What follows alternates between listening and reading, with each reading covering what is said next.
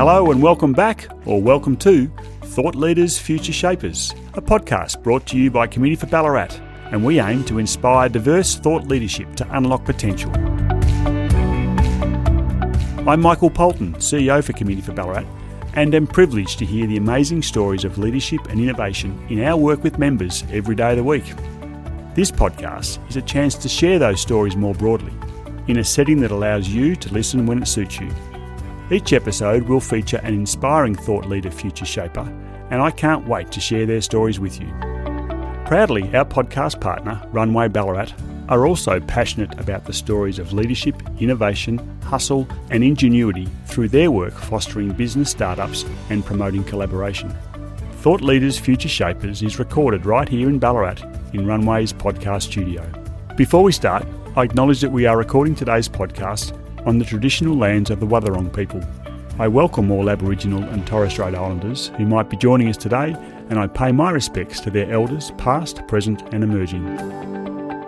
Today's Thought Leader Future Shaper is Ange Connor, Director of Inspire HQ. Ange Connor, welcome to Thought Leaders Future Shapers. Thanks, Michael. Good to be here. It's great to have you. And Ange, we know that you are the founder of Inspire HQ, and the company goes back to about 2013, I believe. It does. September 2013 was the big date when I made the plunge. It's coming up to 7 odd years. It is, yes. Perhaps for our listeners' sake, can you just give us a bit of a snapshot of what the organisation looks like? Yeah, so Inspire HQ exists to build great workplaces, and we do that through providing recruitment services, so helping our clients find great talent, helping them provide HR services, so developing their talent, retaining and engaging their talent, and we provide career coaching services to support people in taking the next step in their career or that sideways step, developing their skills so that they can progress. Fantastic. We'll talk Inspire HQ and we'll talk about your clients and we'll talk about business generally in Ballarat. But I'm keen to go back a couple of steps. Just tell us about your background, how you got into the industry, and where some of those initial thoughts might have been in relation to this is the work that you want to do. Yeah, so like many people that end up in the recruitment and HR industry, I actually accidentally fell into this line of work. If you had have asked me in year 12 what I wanted to go on and do, I certainly wouldn't have said recruitment and HR. I don't think I honestly actually even knew what it was at that stage, Michael. So ironically, I was between work and I went and registered with a recruitment agency in Ballarat to do some temp work with them, and I did a few contracts, and then they said would I come and temp for them, and for some Ballarat locals, they would remember Marshman's HR services. They'd been around a long time. So I went and started in a temp role there, which was supposed to be for just a couple of weeks. And ended up staying there for 8 years. And that's how my journey in recruitment and HR started. I fell in love with it. I was really lucky. I think the stars aligned and I found my passion. So all by luck. Well, I guess we say that, but sometimes there's great planning behind good luck, and hope is never necessarily a great plan. So I'm sure there's more to it than that. But tell me, what was going through your mind at the time when you decided this is the sort of thing that you could do on your own, that it was time to branch away and start afresh? What thought processes drive that level of innovation?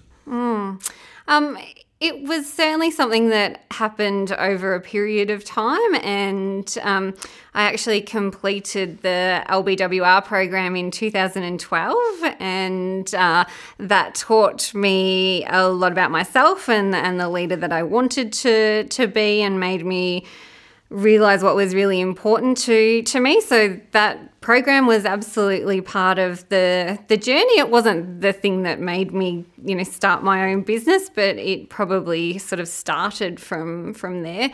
And after the program in 2012, this kind of idea just kept festering away, and at that stage I was working for a company that predominantly provided recruitment services, and I just had this thought in my mind that, and I talk to my clients about this all the time, that, I can run the best recruitment process for a client, but what that client does the day before that new person starts, what they do on the day that person starts, and all those days afterwards has the greatest impact on whether that person's actually going to be a success and a good fit in that particular organisation.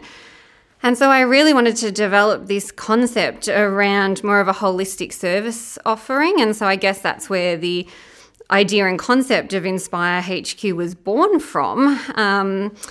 And the other thing was every client that I was working with at that stage would ring up and they would say, "Oh, Ange, we've got to recruit again," or, someone else has left. And it was such a burden and a negative experience for them, Michael, that I wanted to help people realise that people management doesn't have to be a headache, and that people will always come and go in an organisation, but there's so much that we can do proactively to help and support them along that journey. And that's kind of where the concept came from. What a wonderful motivation. And I suspect, and having done this a bit myself, you go through a recruitment phase and it's a stack of resumes and it's laborious and it's tedious, but you don't always connect those resumes, those letters of application, the process that goes into someone getting to that point in time. So that ability to connect to people sounds as though that's a pretty key part for you. This is people we're talking about. It's not just a job.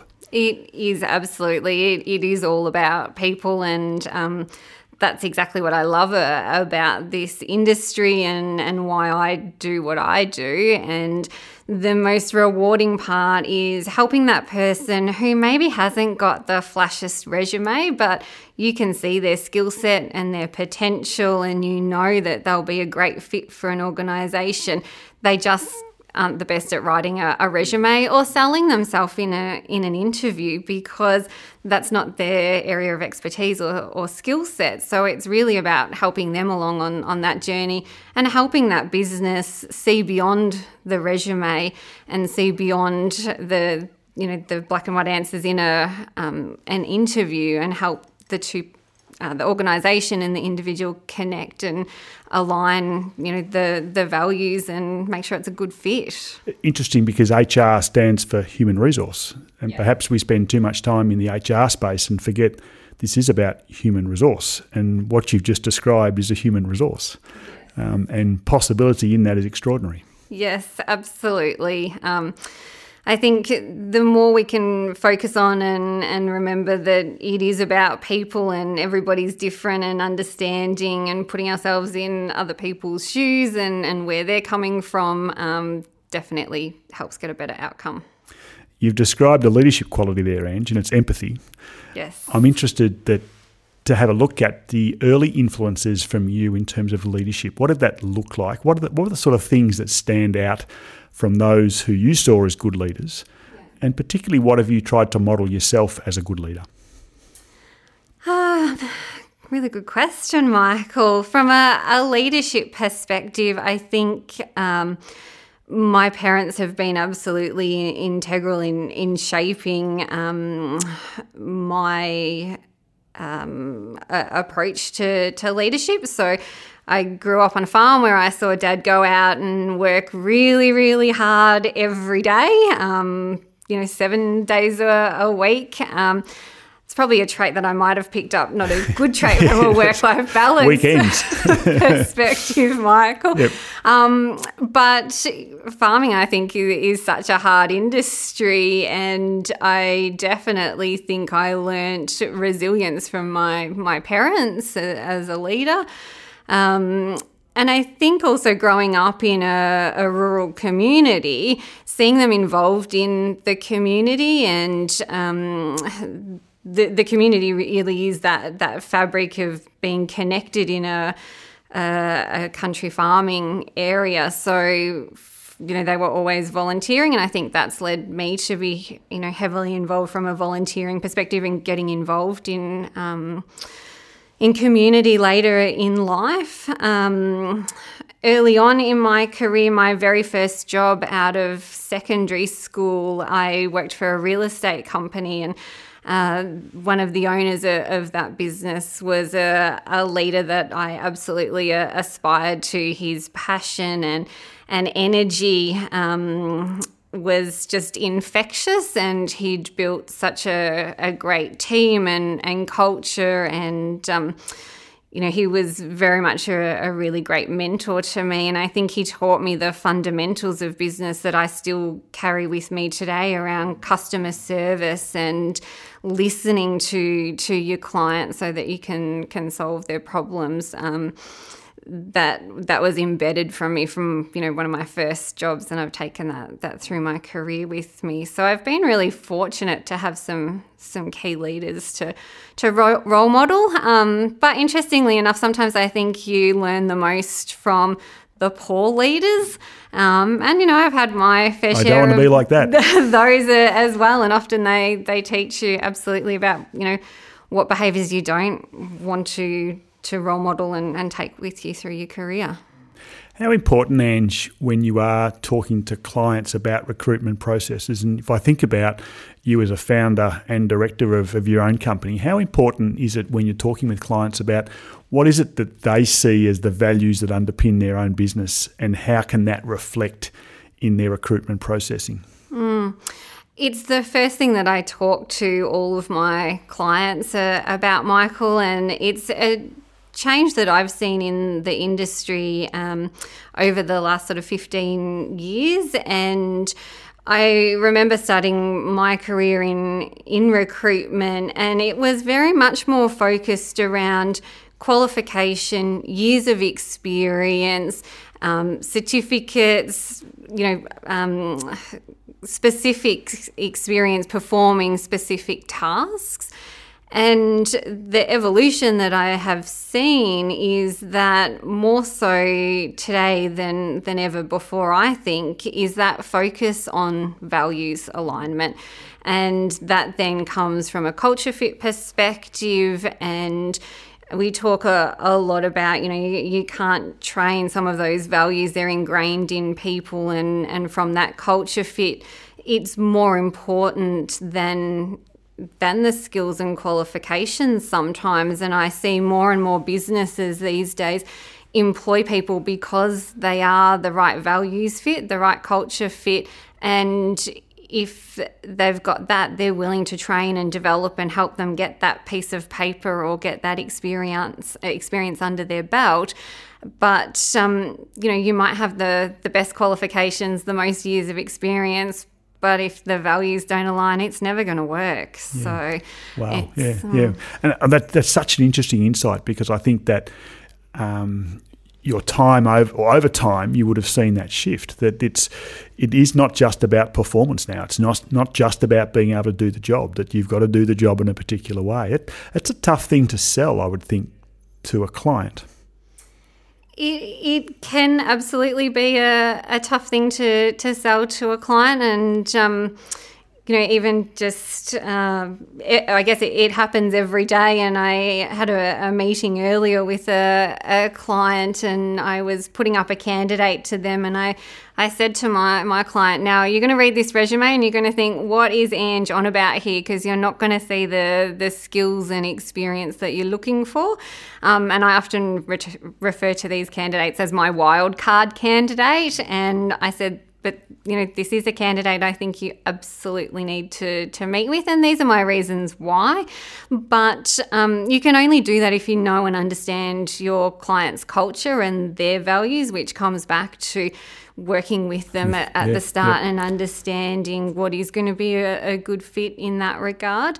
And I think it's an education process for the client as well, helping them understand what are the values and what does good look like in their organisation, so that you can define it and build it into a recruitment strategy and an advertising campaign, so that we attract the right people from the start. We see, Ange, a lot that the story behind people, the story behind an organisation, it's no longer just enough to be a bank. It's actually a lifestyle that you're promoting. There's a whole narrative that sits now around businesses. And I'm interested in how you would go about trying to find out what that narrative is, because what you've described is you as the, I guess, the recruiter having to have a really strong understanding of the values of an organisation. That doesn't just come by looking at balance sheets. That just doesn't come by looking at what's immediately obvious to us at the shop door. So how do you go about digging a bit deeper to understand what that central narrative to an organisation is and how that impacts on their values?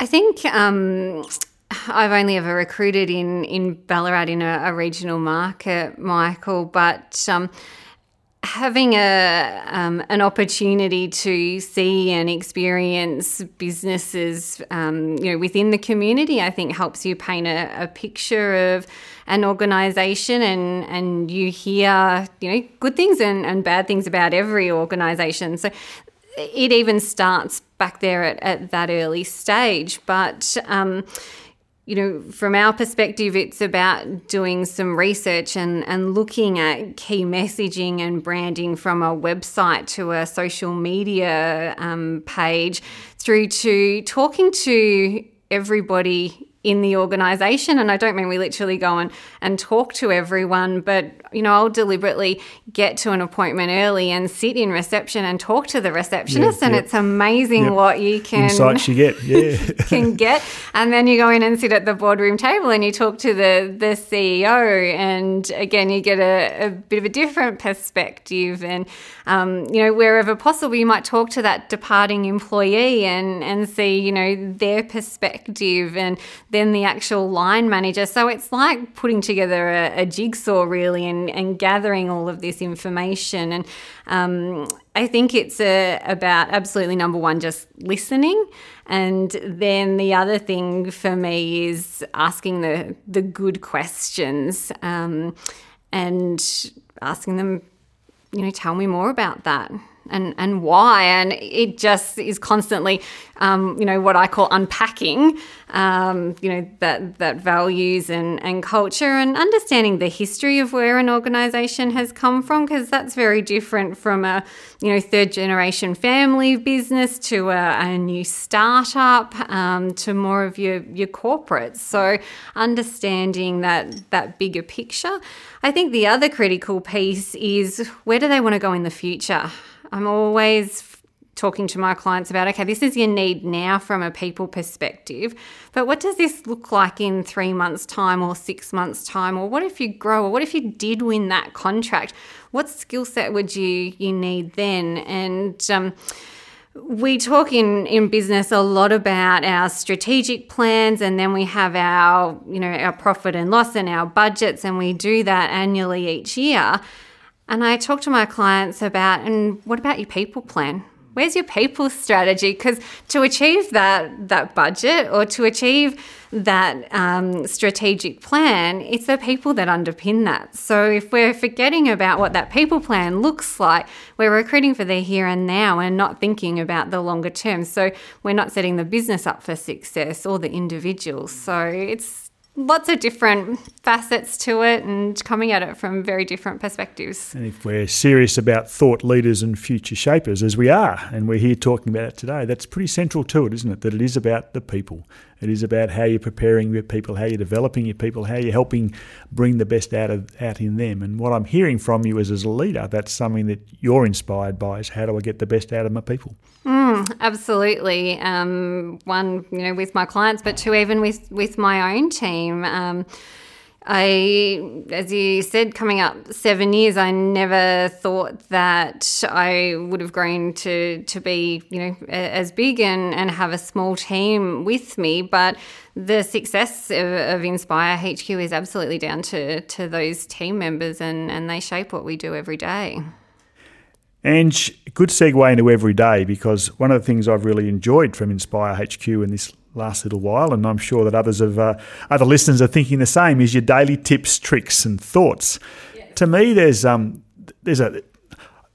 cute bit of marketing in that. Here's my way of getting my brand out there. But most importantly, I think what you're talking to is community. You're talking to try and assist the community at a time of difficulty, at a time of real hardship. What are your thoughts? Where's your thoughts come from, and how do you tie in this sort of tips, tricks and thoughts, into this sort of sense of community. What's the link there in terms of the daily connection you're having with the sense of community that clearly you have? Yes. When COVID first hit, as a team, we sat around and thought, okay, what can we do? And yes, there's absolutely a branding element to our daily email. Ultimately, we wanted to help and support the community around us. There was, from what we were seeing at that point in time, a lot of panic, a lot of uncertainty and unknown. And we just felt that we could contribute with, one, some key information and trying to keep that as simple as possible, because we were all being overloaded with emails that were so long and detailed that you couldn't make head nor tail of. But then we wanted to also have a really light-hearted focus that, trying to bring some joy and fun to someone's day to help them start on a positive note, because there was times when myself and all of my team, you start your day and it would be like Groundhog Day, here we go again, work from home, trying to do what we do, and just sometimes getting those little pieces of inspiration to start your day with a smile was something that we felt we could do to help our community, whether they were clients of Inspire HQ or whoever they were in the community. And, one of my proudest moments is that we've had so many people contact us and say, a friend shared this, can I go on your mailing list? And, they're not going to be clients of Inspire HQ or they're not looking for work, but they just want to share in that little bit of inspiration each day. So I think if we can do that and share that in the Ballarat community, that's something we're pretty proud of. Well, thank you for doing so, and I do enjoy my daily opening. Thank you. And there is some funny ones from time to time, and I've enjoyed some of your laughs, but there's some really helpful little tips and really timely too. And without going into details about any particular ones, I think clearly a lot of thought goes into what that message for the day is going to be, how it's placed, the time it's placed in and so forth. So well done on that. It's a fantastic initiative. Oh, well, thank you. And again, I can't take the credit alone for that. We've got a team member who's very clever in that space, and she's really enjoyed running with that project. And she's done a magnificent job. Yeah.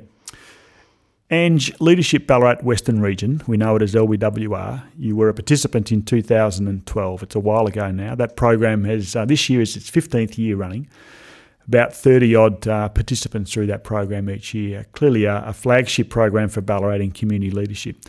I wonder if you can offer a bit of perspective on it, particularly to the thoughts you have about how it's prepared you to be a leader.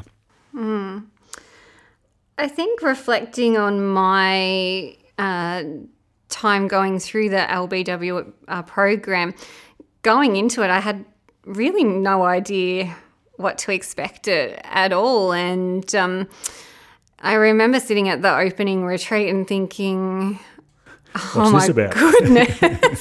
And, there were some amazing people sharing their journeys and their stories. And I was thinking, am I in the right room here?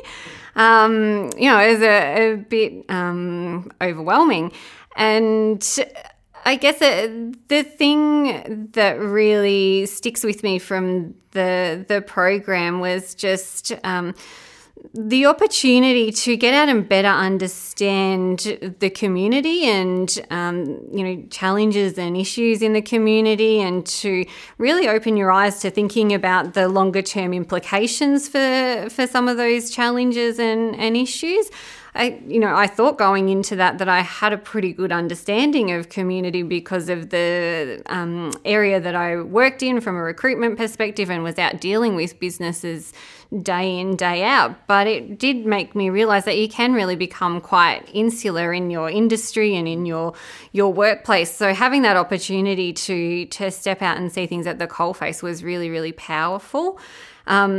the opportunity to meet other participants who are just amazing and have the most incredible stories, and, learn from them and be challenged by them as well. You don't often get that from, the clients that you work for. It's a different kind of relationship.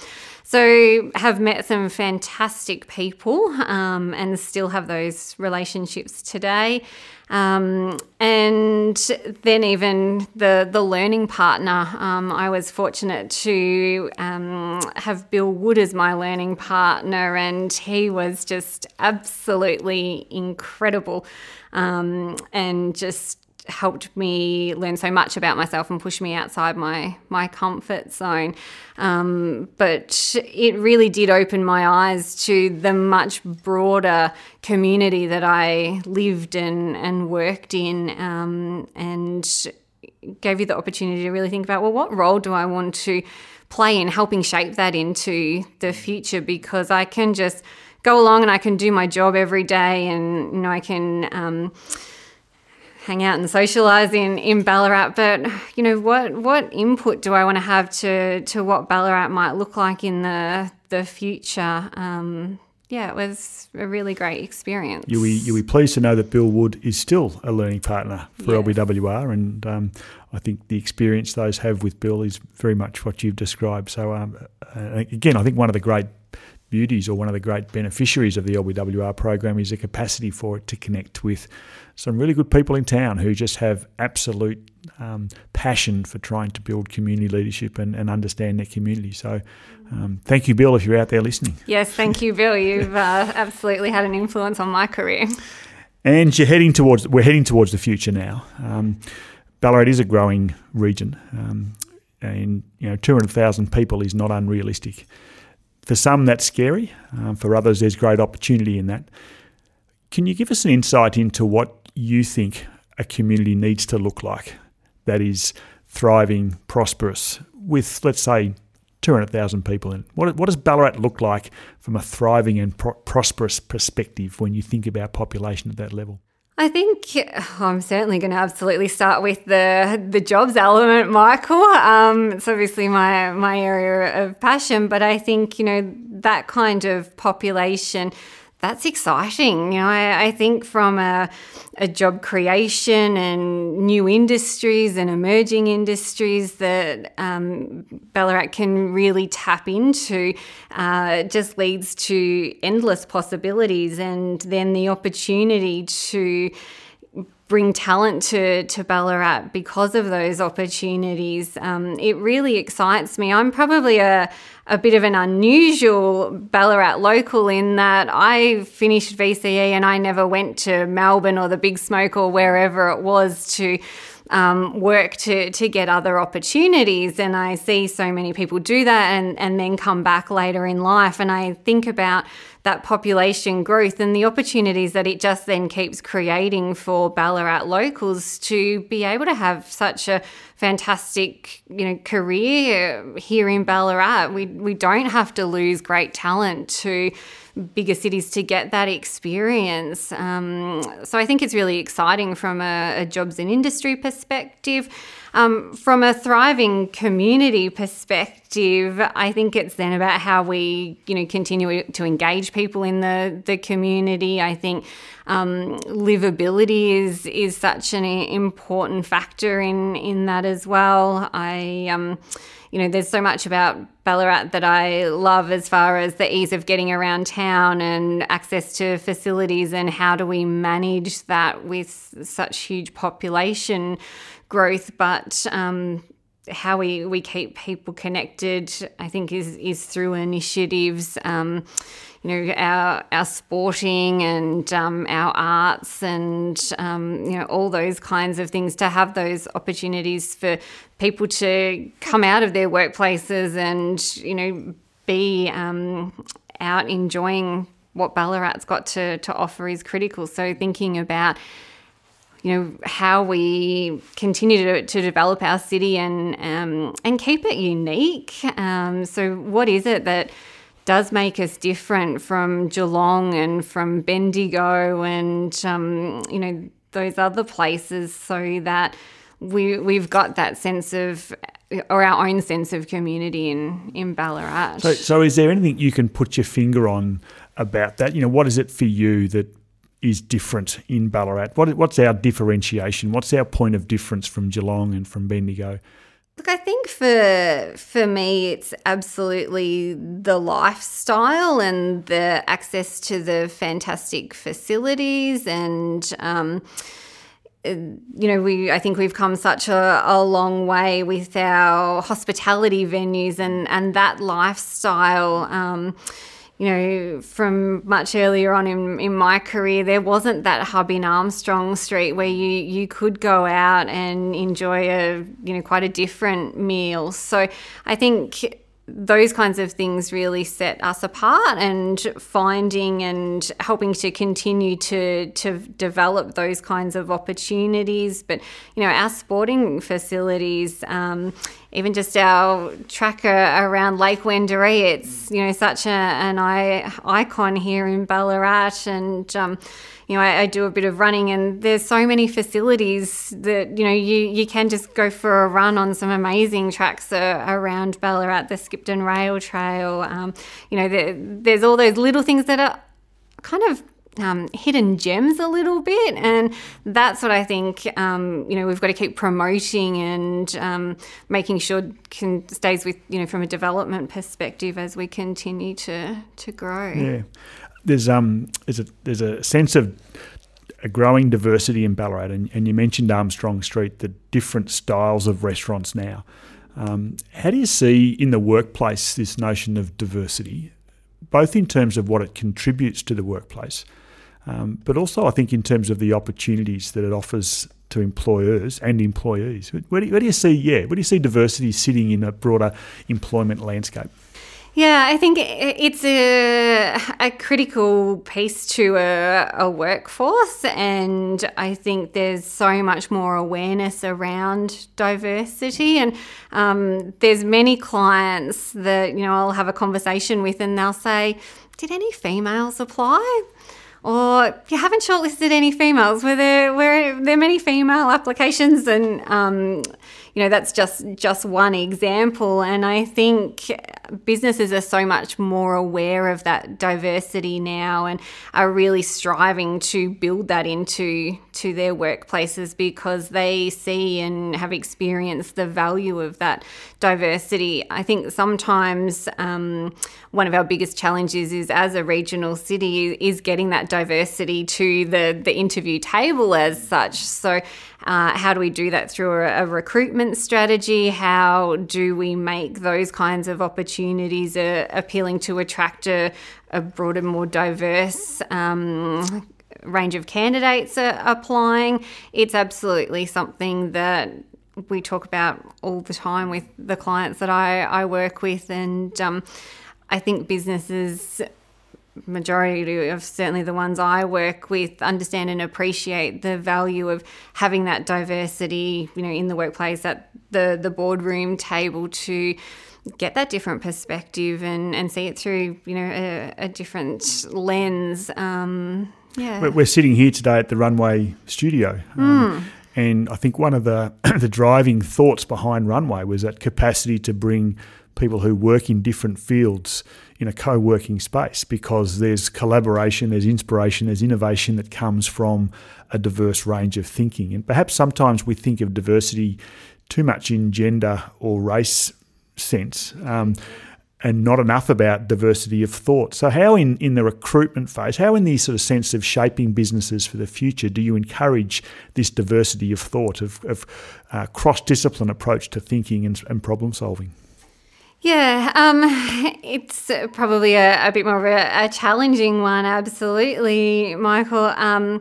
Even from, I guess, a HR perspective or a recruitment perspective, if, we are doing recruitment, it's about getting different perspectives and different thinking around the interview table because they see different opportunities and how they assess different skill sets. From a HR perspective, it's with HR initiatives, we look to try and make sure that we've got different thought leaders from all levels of the organisation contributing to a project so that we just don't have the general managers sitting around the table, or we just don't have HR sitting around the table, because what we might think from a HR perspective might be very different to the way someone else in IT or engineering sees it. So bringing that diversity to the table to work on projects and to contribute to ideas and innovation,